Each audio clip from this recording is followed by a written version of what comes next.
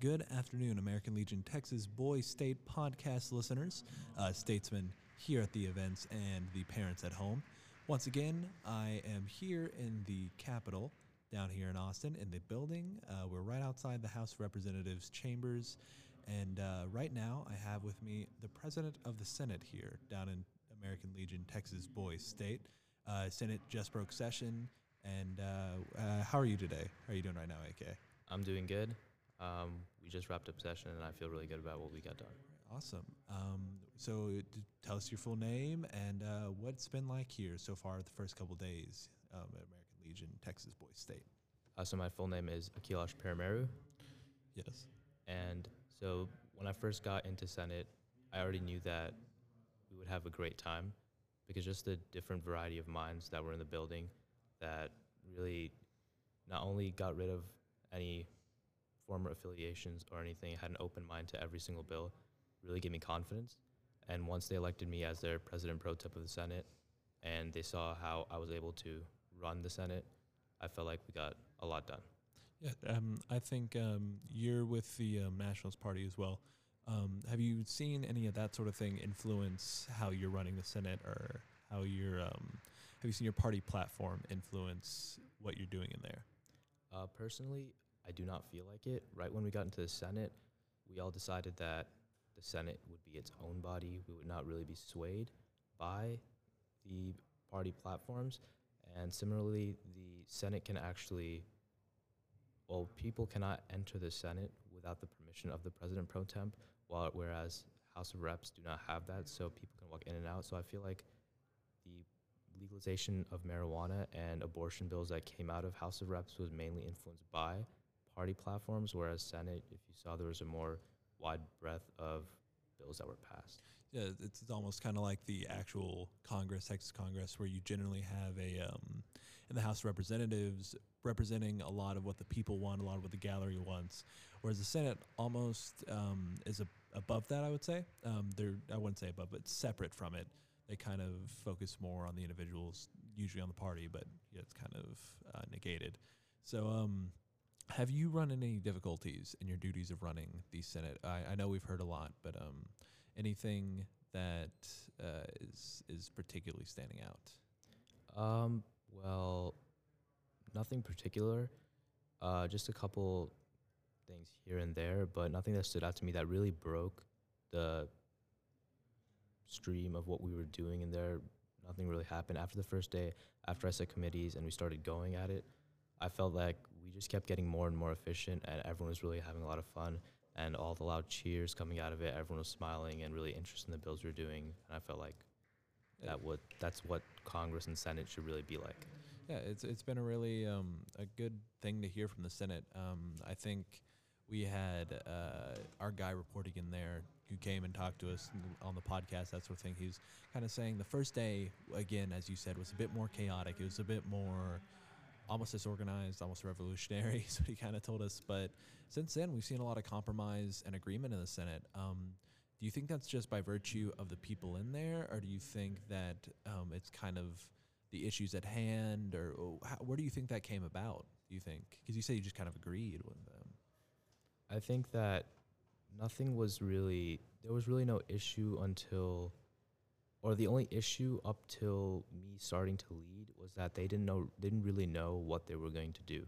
So they didn't know how productive it is, and a lot of the senators that we had this year didn't actually know parliamentary procedure, or they had not done it before, so they did not really know what to expect. But once they got in there and then I introduced them to what parliamentary procedure is and how are we going to run it, they started having a lot of fun, and I felt like that was really the main thing. Not that their ideas, they didn't know what to say, but more of the parliamentary procedure side of it.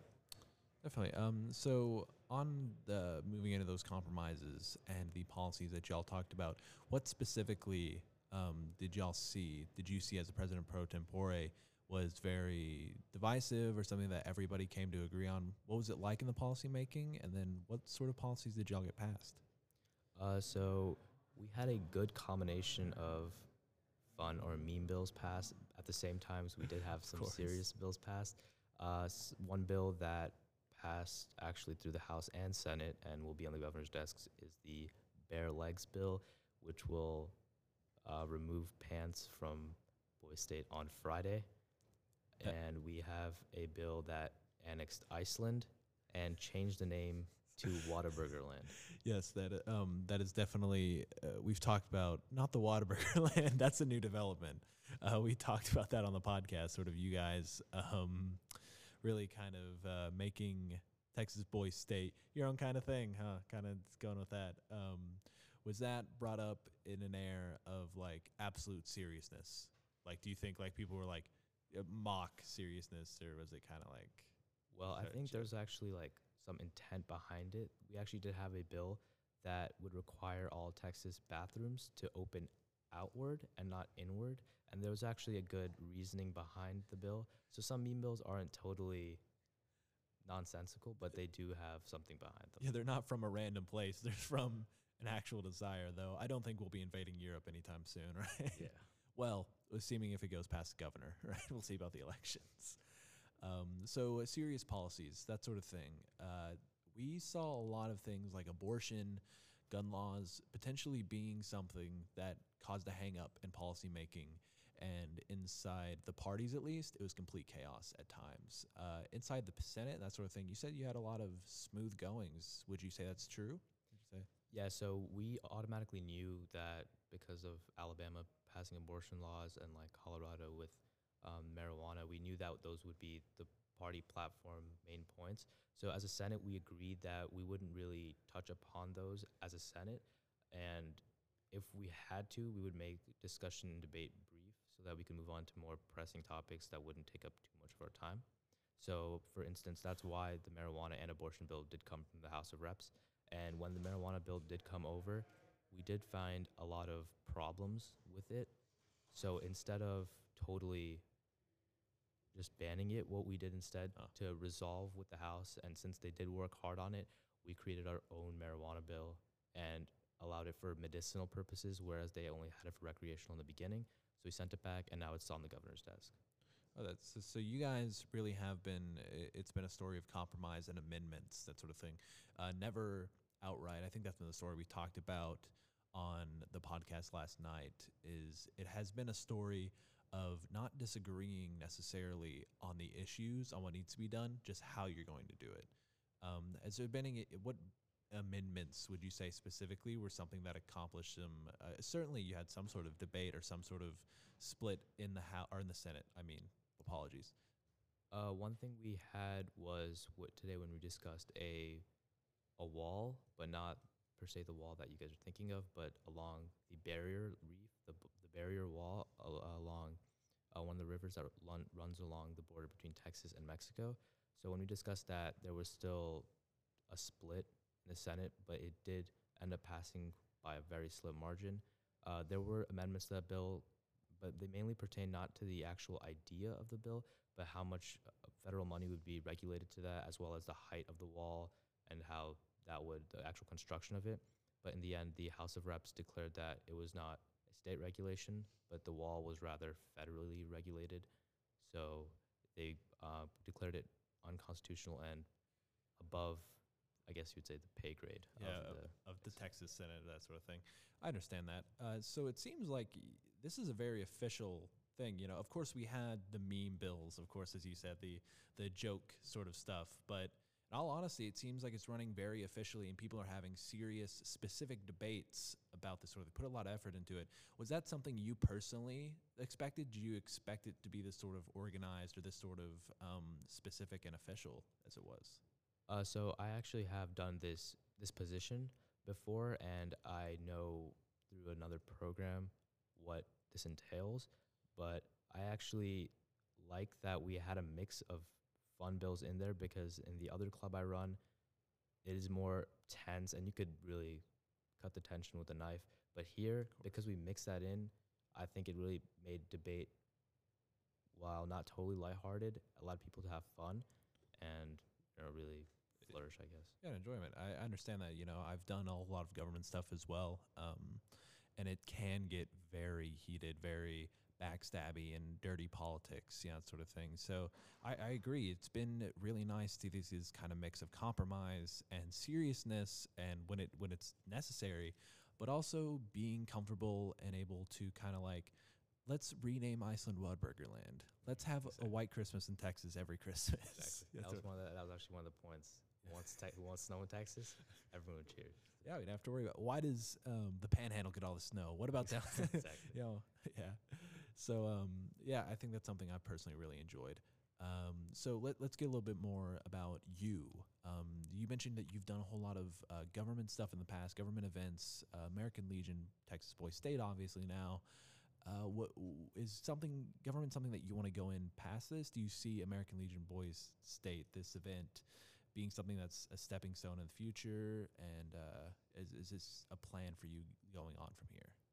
So when I came into this, I was actually nominated by my club advisor for youth and government, which I'm the chapter founder and president of. And that basically is Boys State, but over a stretched out period of time. So I already had an idea when I was coming into this. But to answer your question, I would like to go for apply for political science, philosophy, economics, and then hopefully do law. I'm currently in mock trial. I do BPA, parliamentary procedure, and I intern at a criminal and personal injury law firm. So I would like this to be a full-time job. So yeah, you're very serious about this sort of thing. This is something that you're really dedicated about.